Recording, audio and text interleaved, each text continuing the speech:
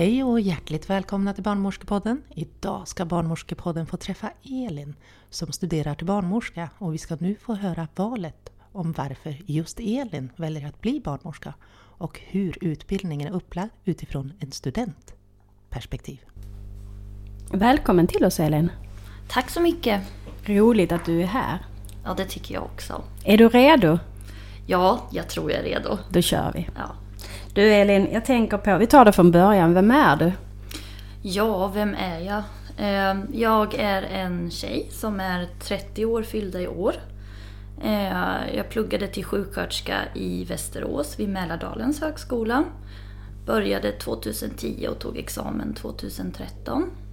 Och sen har jag jobbat som sjuksköterska på en akutvårdsavdelning i Norrköping. Okej, vad spännande. Visste du att du skulle bli barnmorska sen innan eller var det något intresse som väcktes på vägen eller? Det var ett intresse som väcktes på vägen. Jag tänkte att jag tyckte att det var lite fånigt under första terminen av sjuksköterskeprogrammet att majoriteten av alla tjejer i klassen ville bli barnmorskor och alla killar ville bli ambulansförare eller IVA-sjuksköterskor. Och jag ville då bli narkossjuksköterska egentligen. Okej, och vad var det som fick dig till att hitta en annan väg? Under sista terminen när jag var på en vårdcentral långt utanför Västerås. Där jobbade det distriktssköterskor som också i botten var barnmorskor. Men eftersom de hade lagt ner förlossningsavdelningen i Köping så fick de vidareutbilda sig till distriktssköterskor för att få jobba kvar där de bodde. Och då fick jag möjligheten att gå med en barnmorska som hade preventivmedelsrådgivning och cytologmottagning och blev väldigt inspirerad och fascinerad över självständigheten och att man har en egen legitimation och förskrivsrätt. Det kändes mer självständigt. Ja, så är det ju. Absolut. Man har ju först sin sjuksköterskelegitimation och sen får man ju en legitimation till. Ja. Jaha, så det var den barnmorskan som också var distriktssköterska som väckte ditt intresse? Ja, det stämmer. Och då beslutade du dig för att läsa? Ja, men mitt mål var ju att jobba minst 2 år som sjuksköterska för att få erfarenhet och bli trygg i arbetet med människor och andra vårdaktörer. Få så mycket erfarenhet som möjligt. Men hade du jobbat som undersköterska eller någonting sånt innan Elin? Eller du bara gav dig in i vårdyrket? Ja, när jag pluggade natur och samhäll på gymnasiet och jobbade lite på ett LSS-boende på somrarna och som vikarie. Och sen åkte jag till USA i nästan 2 år och jobbade som au pair. Oj, vad spännande. Då fick du... Ja, det blir ju vård i hemmet, eller vad man ska kalla det för. Ja. Man är ju mer som en... Ja, vad är man? Lite allt i allo. Eller hur? Du tar hand om barnen, logistiken. Hemmet.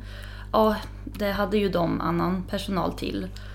Åh, vad skönt. Du var en städerska alltså? Nej, vad skönt. Jag fick, mot slutet så frågade värdmamman om jag ville tjäna lite extra pengar för hon såg att jag tyckte det var kul att shoppa och så då fick jag hjälpa till och i tvättstugan med henne en dag i veckan så då fick jag lite extra pengar. Ja, okej. Ja. Smidigt. Ja, så kan man göra. Fast vilken erfarenhet, vad kul. Ja, de är som min andra familj. Jag har fortfarande kontakt med dem så det är kul. Kan inte du berätta för mig Elin nu hur det är att vara student? För du läser ju till barnmorska just nu. Ja, det är samtidigt som det är ganska annorlunda efter att ha jobbat i nästan 5 år som sjuksköterska och handlat egna studenter och haft mycket ansvarsområden och sen själv gå till att bli student då man slits emellan, ska jag visa och ta för mig men jag måste ju också hålla mig lite i bakgrunden för att visa att jag är lyhörd och ser och hör andras kunskap och tar in så det är både en jättestor erfarenhet men lite skräckblandad förtjusning. Jag förstår det. Jag kommer ihåg själv hur svårt det var att vara student när man kommer och har jobbat som sjuksköterska. Men väldigt lärorikt också för barnmorskeyrket i sig är ju väldigt annorlunda jämfört med att jobba på en vårdavdelning. Ja, verkligen. Det är det verkligen. Där fokuserar man ju på det sjuka, hitta diagnosen och snöa in i symptomen och behandla och bota och prover och utredningar och springa till röntgen och ultraljudsundersökningar och allting. Det är väldigt olikt barnmorskeyrket. Hur tycker du det är att ställa om hjärnan från det patologiska, det sjuka, till det friska, normala? För det är ju det som är vårt ansvarsområde. Det är svårt. Det är svårt i de situationerna där du har de här kvinnorna som inte är friska i botten. Och du ska ändå tänka det normala, men du ska också hela tiden ligga steget före och se riskerna, vad kan hända, och ha i bakhuvudet hela tiden att den här kvinnan har till exempel en typ 1-diabetes. Vad händer om hon blir jättelåg eller jättehög i sitt blodsocker då? Så att det är en övning. Hur långt har du kommit in i din utbildning nu? Jag går i slutet av termin 2, så jag har ett halvår kvar. Så till sommaren är du klar då? Ja, om allt går som det ska. Kommer säkert att gå jättebra, Elin. Du Elin, kan du berätta vad en utbildningstjänst är? För jag vet att du har en sån. Ja, det var nog därför jag väntade ett tag med att söka till barnmorskeprogrammet. För att jag hade på känn att eftersom det är som brist så kommer de i hela Sverige behöva lägga ut mer av de här utbildningstjänsterna. Det betyder att du söker en tjänst som vilken tjänst som helst. Du går på en arbetsintervju, du har med dig CV och personligt brev, och så får du veta om du får tjänsten, och då betyder det att du får hela din grundlön under hela utbildningen. I utbyte mot att du jobbar för den arbetsgivaren du har fått utbildningstjänsten av i helst 3 år. Det låter ju toppen. Det är fantastiskt, och för mig som ändå känner och vill stanna där jag bor och där jag har jobbat och där jag pluggar, så har det är ju ingen nackdel att jag vet att jag måste jobba i minst 3 år. Nej, precis. Jag förstår det. Så att du går ju på en utbildningstjänst och sen går du på din praktik på ditt blivande jobb. Är det så? Ja, vi har ju praktikplatser lite utspritt på olika sjukhus. Så att jag kan ju ha haft praktik någon annanstans än där jag kommer att jobba. Men minst en praktikplacering kommer jag ha haft på sjukhuset där jag kommer jobba som barnmorska. Ja, det måste ju kännas tryggt och känna igen lokalerna och ansiktena. Ja, framförallt blivande kollegorna tänker jag. Att man blir trygg i mötet sen när man är ny, färdig barnmorska. För det kommer ju också vara tufft sen då, Elin, när det är dags för det. Ja, ja, det är alltid tufft att vara ny. Kan du berätta lite mer om hur utbildningen är upplagd för er? Jag vet att det ser lite olika ut runt om i Sverige, men just det är väl Linköpings universitet du studerar vid? Ja, precis. Den är uppdelad i 3 terminer. Sjuksköterskeutbildningen är ju 6 terminer, så 1,5 år. Du börjar med att studera det friska normala inom reproduktiv perinatal sexuell hälsa och det normala graviditeten och det normala barnafödandet. Du har basgrupper där du har olika patientfall som du formulerar själv och som du sitter och diskuterar i de här basgrupperna. Ja, du läser PBL. Ja, jag läser PBL. Det är ett väldigt speciellt sätt att läsa, problembaserat lärande heter det. Det finns inte lika mycket riktlinjer, och de brukar skoja om att för att vara en bra lärare inom PBL så ska du kunna säga varför, då är du hemma. De svarar inte på så mycket frågor, utan de ställer ledande frågor så att jag som student själv ska komma fram till svaret. Jag tycker att den pedagogiken i sin grund är väldigt smart, men jag kan också tycka att strukturen du får vid till exempel, jag har ju ändå Mälardalens högskola att jämföra med som är mer traditionell och där du har standardiserade kursplaner och studieanledningar och där det är mer uppstyrt än vad det är här. Och jag tycker egentligen inte att skillnaden är så stor, så jag kan väl ibland känna mig frustrerad inom PBL:en att vi borde få lite mer stöd och lite mer information. Att vi slösar mycket tid på att till exempel skriva våra egna lärandemål inför VFU:n, praktiken, när de ändå är inne och petar i det sen och pratar om att de ska göra dem standardiserade. Jag förstår att det kan vara svårt. Det kanske hade varit lättare om du hade läst som sjuksköterska på PBL innan också. För då, i och med att du måste lära om ett helt nytt sätt att läsa pedagogiken, tänker jag. Ja, kanske. Ja, kanske. Vad vet jag? Jag hade varit mer förberedd på de här mäcktentorna som man har i alla fall. Just det, för ni gör tentor som är på hela kursen. Alltså hela terminkursen. Ja, de är ju uppdelade först på det normala och sen på det komplicerade. Och sen har vi ju en prevtenta också i preventivmedelsrådgivning och riskgraviditet och abort. Men läser ni inget folkvetenskap och sådana kurser? Nej, det gör vi inte. Det är inbakat i den reproduktiva perinatala sexuella hälsan att det är väldigt mycket jobba preventivt och förebygga och så att de bakar in det lite smidigt.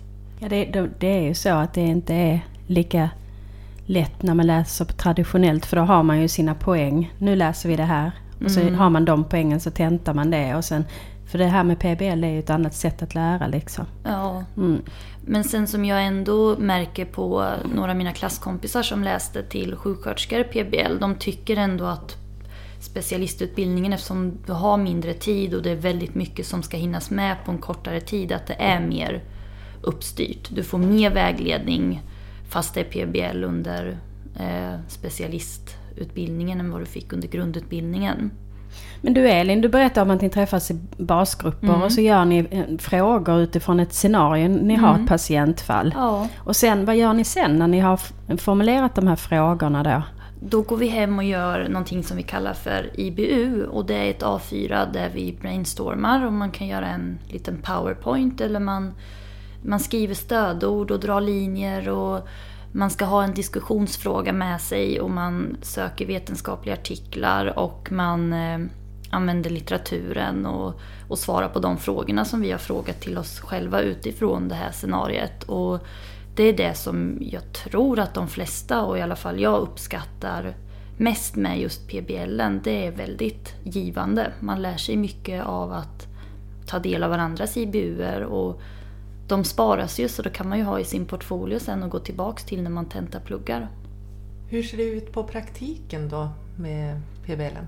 Ja, du har ju gjort dina egna lärandemål och ett personligt brev som du skickar till din handledare.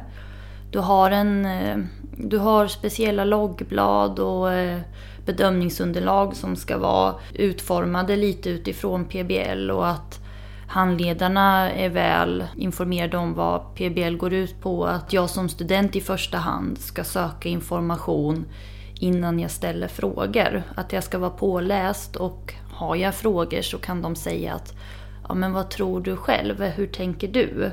Att det är väldigt mycket, hur tänker du? Hur skulle du göra? Varför gör du så här? Hur tänker du nu? Det sätter igång en process i huvudet där du börjar tänka och reflektera och gå igenom, och det får en att känna att nej, men jag kanske måste läsa det här PM:et, eller jag kanske måste ta reda på det här, jag återkommer. Och har man frågor då så kan man diskutera och titta tillsammans. Och ni blir väldigt duktiga på att söka er egen kunskap. Ja, det blir man. Ja, jag förstår det. Jag är jätteintresserad av en annan sak, Elin. Jag tänker på det här, hur ska en handledare vara? Ja, berätta för oss. Jag har ju haft turen att ha väldigt bra handledare, och tycker att de har varit väldigt lyhörda inför mina tidigare erfarenheter och inför min kunskap. Jag tycker väl att en handledare ska vara, finnas där som stöd, samtidigt som de ändå vågar uppmuntra till att vi skapar en relation med varandra där vi kan lita på varandra, och att jag kan visa att jag skulle aldrig göra någonting som jag inte var säker på eller som jag inte kunde, och är det någonting jag undrar så kommer jag alltid att fråga. Jag gör ingenting bara för att försöka visa mig duktig i någons ögon, att säkerheten och patienterna går före. Och skapa den relationen till handledaren där man kan lita på varandra och göra saker parallellt där handledaren står snett bakom. Eller att jag som student får också vara kvar och gå in på rummet och vara självständig ihop med patienten och att de känner att de kan lita på mig och har fått den känslan av mig som student. Att jag klarar av det. Ja, att de litar på dig. Ja. Att du känner att du har det förtroendet. Ja. Samtidigt som det är jättelärorikt att göra saker ihop med sin handledare. För det är ju min chans att höra och se hur andra jobbar. Och ta till mig det och kunna använda det sen som färdig barnmorska. Och även få försöka att göra själv och sen få feedback efteråt. Vad som var bra och vad jag kan göra bättre hela tiden. Sen är ju vissa moment känsliga att utföra som vaginalundersökningar och alla de tekniska momenten som man gör. Att det är viktigt att handledaren är med. Och speciellt under termin 1 och under större delen av termin 2 också. Att de ser att man kan hantera det och klarar av det och att man får feedback på att man faktiskt gjorde rätt. För oftast tänker jag så här, jag vet inte om du också gör det med, att det, när jag har en student så termin 1, nu måste du missförstå mig rätt eller vad vi ska kalla det för, termin 1 går de bakom. Det betyder inte att vi inte ska hjälpa dem framåt, men att de går bakom. Termin 2 går studenten bredvid mig och i termin 3 så går studenten framför mig. Ja. Är det ett bra tänk, tycker du? Ja, det tycker jag. För det säger många av handledarna att det är det som är tanken. Att det är så man tänker. För under första terminen när man höll perinealskydd till exempel, då fick ju jag hålla mina händer på handledaren.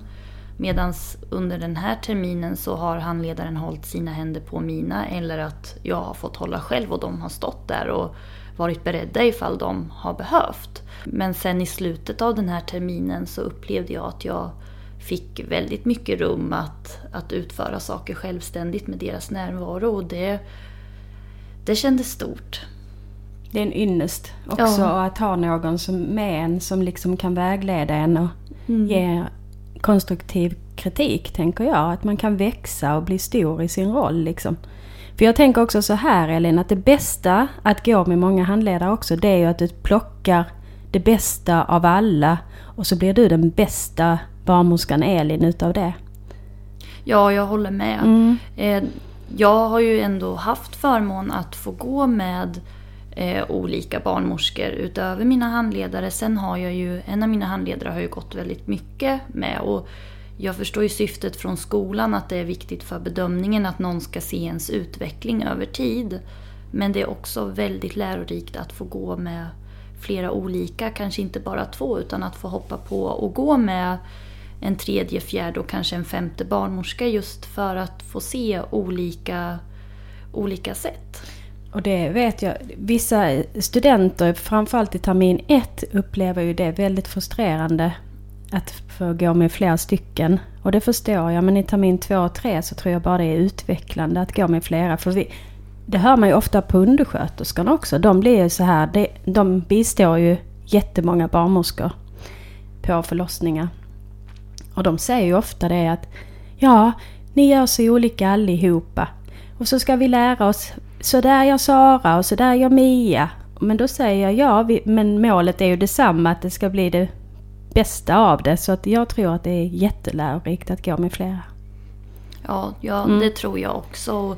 Men som sagt, som du också sa det här med i början, att det är väldigt bra att få in tryggheten först när man, som du kallar det, går bakom. Och när man går bredvid, att det blir enklare då att ta in kunskap, för då har man ju fått grundtryggheten som barnmorskestudent. För just termin 1 så är det nog viktigt att man har så få handledare som möjligt. Ja, inte mer än 2. 2, max 3. För det är ju det att vi har ju olika scheman som läggs också, och jobbar oregelbundet vi med, och ni måste ha en kontinuitet för att få till eran praktik också. Men det är väl målet på de flesta kliniker, att man har 2, max 3 handledare att gå med till en början, tills man börjar känna sig trygg. Sen är det att plocka ihop den här lilla godispåsen på slutet med sina att det vill jag också göra.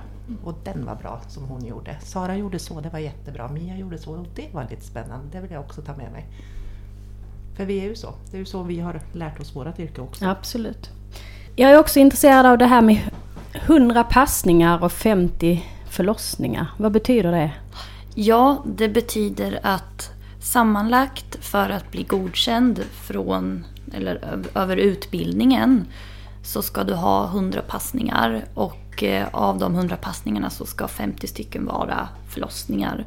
Då du har stått där med dina händer och varit med och förlöst ett barn. Och passningen är till exempel att du tar emot en patient som har sökt för misstänkt vattenavgång och du tar kontroller enligt rutin och du avslutar med att göra eventuellt en vaginalundersökning för att kolla om det är fostervatten som sipprar och sen lägger upp en plan och gör en bedömning. Det kan vara en passning. En passning kan också vara att du är med en kvinna, ett par under förlossningsarbete men att du inte hinner vara kvar och förlösa, då räknas det som en passning. Ja, det är nästan allt utöver att bistå en förlossning. Ja. Men att man också är med, det kan inte bara vara att man går in och kopplar en CTG. Det gälls ju inte som en passning. Nej. Utan det måste vara lite mer. Och efterkontrollerna gills inte som passning heller. Nej, okej. Fick vi veta nu inför den här terminen. Vad konstigt. Vad konstigt, för det är ganska mycket som ska kontrolleras på en efterkontroll, tänker jag. Ja, Tänker du på efterskötningen? ja jag menar efterskötningen. På barnet bara. Ja, efterskötningen. Ja, Ja, klämma på magen. Kolla så att... Puls, Ja, och... bedöma blödning. Ja, Det är nej. ganska mycket saker som ska göras ändå, tänker jag. Ja, väga Ja. och mäta barnet. Och, De kontrollerna som vi är tvungna att kunna för att barnet ska kontrolleras. Vi har ju vissa saker som vi tittar på. Den första kontrollen är ju vi ansvariga för. det var lite konstigt. Ja, men så var det inte under termin 1 som jag minns. De kanske ändrar igen. Ja, okej. Ja, det får vi protestera lite. Ja, För jag protest. tycker protest. Jag tycker att det är ganska många saker som måste också kontrolleras de här 2 timmarna efter. Ja, förlossningen. jag håller med. För under termin 1 så räknade jag ju efterskötningen. Ja. Men jag kanske blir attackerad nu om det är någon lärare som hör den här Men intervjun. då kanske vi får en utmärkt förklaring på detta. Ja. Så då kan den läraren, eller de som protesterar mot oss då som protesterar, kontakta oss, så får vi gärna ta en intervju om det. Ja. Men jag undrar också, gör ni alla en masteruppsats? Ja, i min klass kommer alla göra en master eller magister. Men utomlands blir det ju översatt till master eftersom det inte finns magister. Men det finns även möjlighet att göra en yrkesexamen. Då är man ju inte magister eller masterutbildad. Så det är ingen som har valt att göra en yrkesexamen. Vad skulle det spela för roll i fortsättningen då, menar ni? Jag tror, jag är inte 100% säker, men om du tar en yrkesexamen så du får samma antal högskolepoäng och du får legitimation, men att det spelar roll om du vill forska eller skriva en doktorsavhandling. Har du inte skrivit en magisteruppsats, vårt examensarbete, så Måste man göra det först? Ja, precis. och jag tänker i framtiden om det kommer det här med avancerad specialistsjuksköterska även för barnmorskor, att man kan läsa mer och få ännu mer självständighet inom yrket, så spelar det nog ganska stor roll. Så är det säkert. Vad skriver du om? Jag skriver tillsammans med en klasskompis om att vi ska kartlägga kvinnor som har drabbats av intrauterin fosterdöd de senaste 5 åren. Och då så tittar vi på markörer som vi har valt ut. Vi tittar på... Vi har inte helt bestämt oss exakt än eftersom det är precis i uppstarten av uppsatsen. Men vi kommer att titta på BMI, diabetes. Vi kommer att titta på graviditetslängd, rökning, kvinnans ålder och hur många som sökte för minskade fosterrörelser. Ja, vad spännande. Spännande. Det ska bli kul att läsa. Det är ju ett väldigt kvinnodominerande yrke att jobba som barnmorska. Där är inte många manliga barnmorskor. Vad tänker du runt och kring det här med kvinnor och män och barnmorskeri? Ja, det skulle ju vara jättespännande och jättekul att få mer manliga kollegor. Sen tror jag att kvinnorna själva och deras partner uppskattar att majoriteten av personalen inom förlossningsvården är kvinnor. Är det för att vi alltid har haft det så, eller är det för att något annat? Jag tror att det dels beror på att vi alltid har haft det så, men att man på något sätt är invand med att som kvinna så förstår du lättare vad som händer hos den här kvinnan för att du kan identifiera dig med hur det känns om du har fått barn själv, eller du vet själv hur det känns att ha mens och mensvärk och allt vad det innebär och hormonsvängningar. Men det som är roligt, jag kommer ihåg att när jag slutade på min gamla arbetsplats så sa jag till min dåvarande chef att det enda jag är rädd för med att bli barnmorska är att jag ska bli ifrågasatt eftersom jag inte har några barn själv eller fött några barn själv. Att jag skulle ha valt att plugga till barnmorska om jag hade fött barn själv. Och då sa hon en bra grej. Men Elin, du har ju inte haft alla sjukdomar som patienterna du vårdar här har haft. Så det spelar ju ingen roll. Du kan ju visa och känna sympati och empati och göra ett gott jobb ändå. Ja, lite så tänker jag när det gäller killarna också. Så jag tycker sök in killar, för vi behöver mer män i vården. Ja, verkligen. Vi behöver verkligen mer män som barnmorskor. För det är som ingen reagerar på att man har en manlig doktor. Men kommer det till barnmorskeriet, då ska folk börja dra öronen åt sig att men de förstår inte. Förstår doktorn bättre då bara? För att han är doktor och han är man. Ja, det är lite konstigt tycker jag. Ja, man undrar. Vi slår en litet slag för att mer män till barnmorskeyrket. Välkommen. Ja, jag håller med. Jag tror att många män skulle tycka att det var fantastiskt att få plugga till barnmorska. För det är ju också så, Elin, alla behöver ju inte jobba inom förlossningsvården. Nej, precis. Så är det ju. Om man känner att man vill bli barnmorska, men man kanske vill jobba på ungdomsmottagning. Det finns ju så många inriktningar. Det är ju det som är så häftigt med vårt yrke också, tänker jag. Att vi finns så otroligt många inriktningar att gå till. Ja, på ungdomsmottagning, där skulle det ju vara jätteuppskattat med en manlig barnmorska som kanske till exempel har läst mer om den unga mannens kropp och vad man kan ha för besvär. För det upplevde jag när jag var på ungdomshälsan och gjorde min praktikplacering, att så fort det kom en man som hade besvär med sin penis och samlagssmärtor, då var det inte riktigt lika självklart och lätt att ge råd och förklara och förstå vad det berodde på. Nu tänker jag att vi ska prata om något helt annat. Jag vill att du ska berätta, Elin, om något du har varit med om som har gjort dig väldigt glad på din praktik. Att få vara en del av en av människans absolut mest glädjefyllda stunder i livet och få stå där och vara en del av det och se ett liv komma till världen. Jag kan inte tänka mig något mer glädjefyllt än att få se ett nytt liv komma. För du är mest intresserad av förlossningsvården, låter det som. Stämmer det? Ja, det stämmer. För det märks ju på dig att det är det som du verkar gilla bäst hittills. Ja, och det är ju väldigt nära akutsjukvård som jag har jobbat med innan. Att det händer här och nu och snabba ryck. Är du adrenalinjunkie? Nej, det är jag inte. Är du inte? Jag är inte en adrenalinjunkie. Men jag tycker om att man i akuta situationer fortfarande kan bibehålla en struktur och ha en förmåga att kunna prioritera och vara närvarande och göra skillnad även fast någonting inte går enligt plan. Okej, bra svar. Annars är ju jag adrenalinjunkie. Jag gillar när det händer grejer.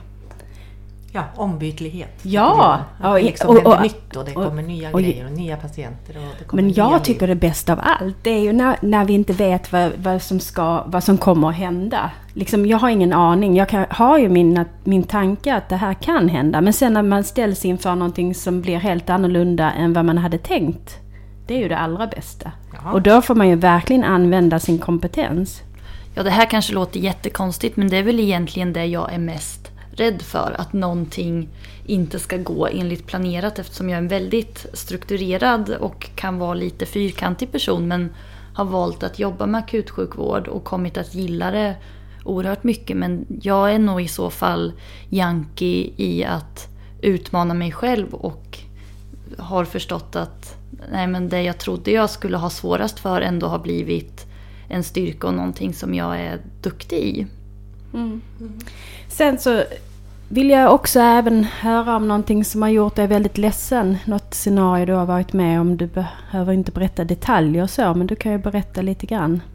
Ja, under min första praktikplacering under termin 1 på förlossningsvården. Jag hade mycket komplicerat då det egentligen är meningen att man ska ha det normala. Sen kan man ju absolut inte välja det. Men det händer så oerhört sällan att någonting inte går bra. Men jag var med på ett snitt som egentligen inte var ett akut snitt. När man öppnade upp där och skulle ta ut barnet så fick de inte ut barnet. Livmodern krampade och höll kvar i barnet så de fick inte ut barnet. Jag kommer inte ihåg hur lång tid det tog, men när man fick ut barnet så var ju barnet livlöst och man påbörjade HLR ute på barnbordet och efter en tid så ville man avbryta för att man trodde inte att det skulle gå vägen och då lyssnade narkosläkaren en extra gång och man hörde hjärtljud och drog igång igen och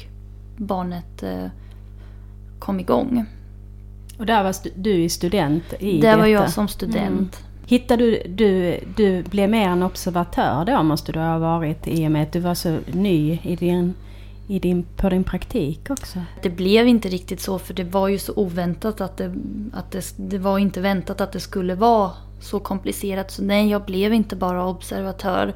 Jag tog rollen som att anteckna vad som gjordes och skriva appkar och allting för det var ingen annan som gjorde det. Och eftersom jag är van vid akutsituationer och vet hur viktigt det är med kommunikation och closed loop och att man hela tiden skriver ner händelseförloppet så tog jag det ansvaret för att alla andra hade massa andra uppgifter som de behövde göra och springa och hämta saker och det kunde inte jag göra för jag vet inte vart alla saker finns. Nej, så. Absolut inte när man står på operation. Det är ju inte vår arbetsplats ens. Utan nej.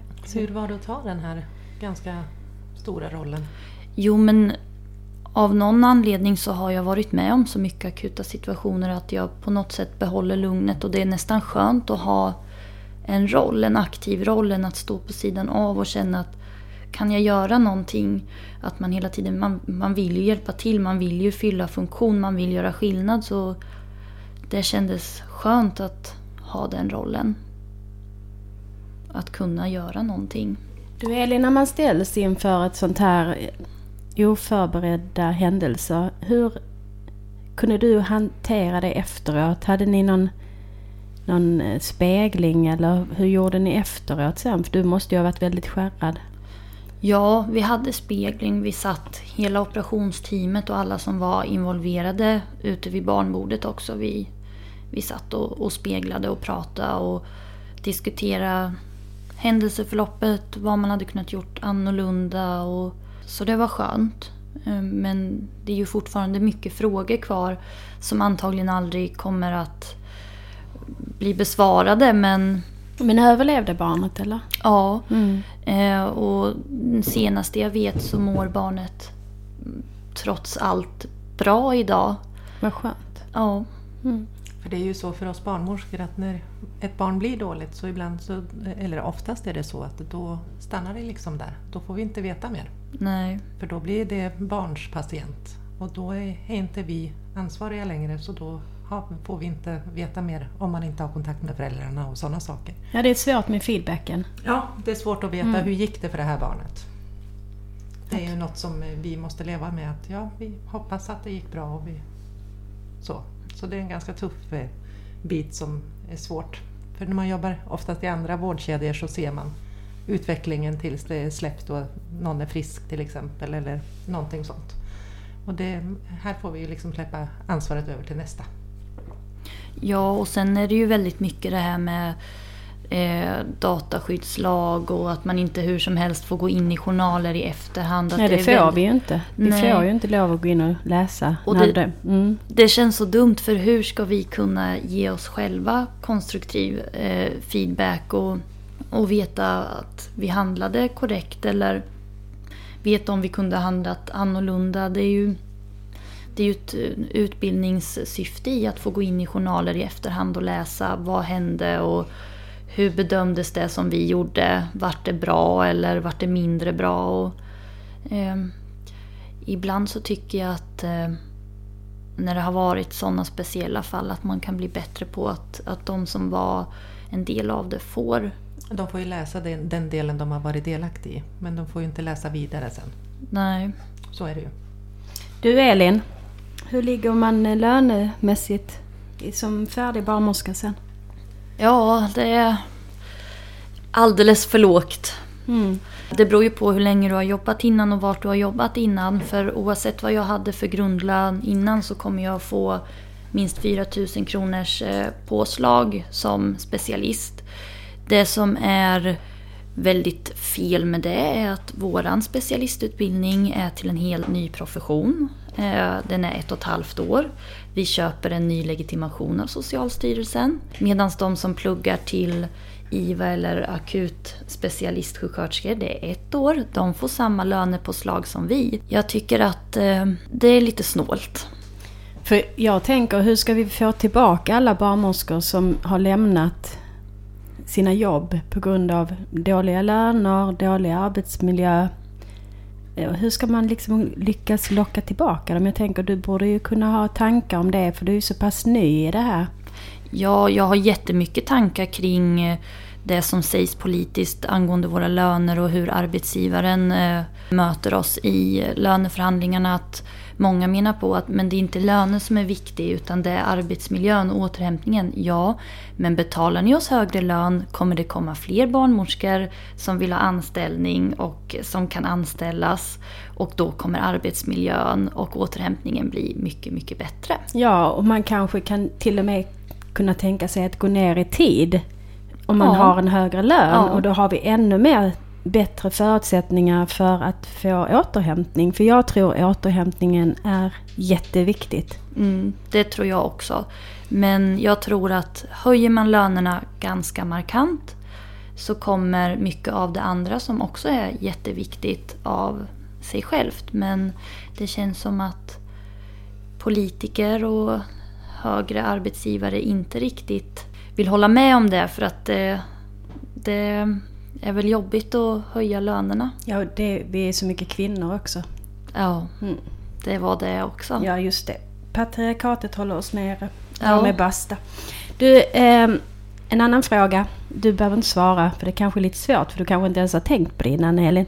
Men Huddinge har ju startat upp ett projekt som heter Min barnmorska på svenska, heter den. Har du hört talas om det? Ja, det har jag. Hur tänker du om det? Jag tycker att tanken är väldigt god. Vi kanske ska berätta vad det är för något, för det första. Jag kan göra det, för jag är lite fascinerad. Det handlar om att man har 1 till 2, ibland, nej jag tror det är 3 barnmorskor har man, familjen, som man träffar både under sin graviditet, förlossning och eftervård. Och det är ett nytt sätt att jobba på, och de har ju startat här under hösten, tror jag, uppe i Stockholm. Det är ett projekt som ska vara i 2 eller 3 år för att sen ska utvärderas. Och då vet jag att man jobbar 2 dagar, 1 till 2 dagar på mödravården, och sen så jobbar man 1 dag på förlossningen, och sen så har man jour utöver detta då. Men du, Elin, hur tänker du? Är det ett sätt att locka barnmorskor? Jag tror inte att det är ett sätt att locka barnmorskor, utan jag ser det mer som att det är en vinst för kvinnan, för patienten. Att du har en liten grupp av barnmorskor som följer dig, som är med under förvården, är med under förlossningen och en bit in av eftervården, och kan också fånga upp kvinnan postpartum efter förlossning för eventuella frågor kring att mitt underliv känns inte som det gjorde innan. Vad kan det bero på? Jag hittar inte knipet. Hur ska jag göra? Så jag tror att det är en jättestor vinst för patienten. Men jag vet inte om det kommer locka fler barnmorskor. Kanske. Jag tycker att idén är jättebra och hoppas att den kan fungera på fler ställen i Sverige. Och att det inte bara är ett pilotprojekt. För jag skulle jättegärna följa flera kvinnor hela vägen. Jag tycker också det, för då får man en helt annan röd tråd i sitt arbete också. Och tänk vilken ynnest att få lov att förlösa någon som man har följt från inskrivning. Det är ju jättehäftigt. Ja, det säger ju de här barnmorskorna. Jag har flera som jobbar både på mödravård och förlossning, att de säger ju att det är ju jättehäftigt när man får just sin patient som man har följt och haft under alla graviditetskontroller och så. Så ja, det skulle vara roligt och jag tror det skulle vara gynnsamt för både kvinnan och personal faktiskt. Jag tror också det är en personalfråga. Jag tror att man kan locka barnmorskor på detta sättet. För jag tror att det är många som vill jobba så här. Ja, jag hoppas det. Men du, Elin, vi börjar närma oss ett slut här. Är det någonting du vill belysa eller ta upp så här? Jag vill belysa kvinnan och jag vill belysa vårdpersonal som vill jobba med kvinnor, forska på kvinnor och kvinnans kropp och hennes hormoner och det som är specifikt för kvinnan. Jag vill också belysa, och det gör mig ledsen att vi har forskat på den friska medelålders mannen, applicerat den forskningen på våra äldre, på våra kvinnor och på våra barn. Det är markanta skillnader biologiskt och det måste vi ta hänsyn till, och det måste vara mer status i vårt yrke att forska och hitta mer kvinnospecifik forskning så vi kommer framåt. Jag tycker också att politikerna måste förstå att det måste tillsättas mer pengar till vården och vi måste få högre löner för att bli fler. Vi viger så mycket av oss själva och vårt privata liv till att göra det här. Sen är det ett fantastiskt jobb. Det är ju det som jag tänker sporrar oss att fortsätta vända ut och in på oss själva, men vi måste bli mer. Det måste bli en högre status i det här yrket och det måste visas i lönekuvertet, för den yngre generationen är mer fixerad vid pengar och karriärsmöjligheter.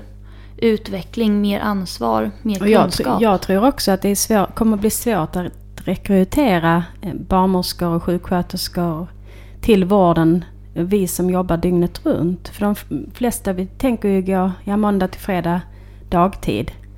Så jag tror att det är jättesvårt att få dem till att komma till 07, nej vad säger man, 24-07 tjänsterna, tror jag.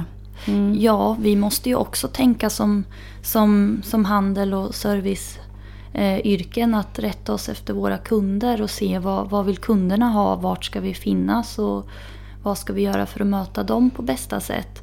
Och sen, om jag får, så skulle jag jättegärna vilja lyfta abortlagen, att Sverige har en av världens bästa abortlagar och att den får vi inte börja tumma på eller ändra. Och för mig blir det när man ifrågasätter men den ofödda individen, men den individen som redan lever och har ett liv, varför ska vi ifrågasätta dens existens? Jag tycker att man ifrågasätter en redan levande individs existens genom att ifrågasätta att du inte har rätt till din egen kropp och rätt till att bestämma om du vill eller inte vill göra abort.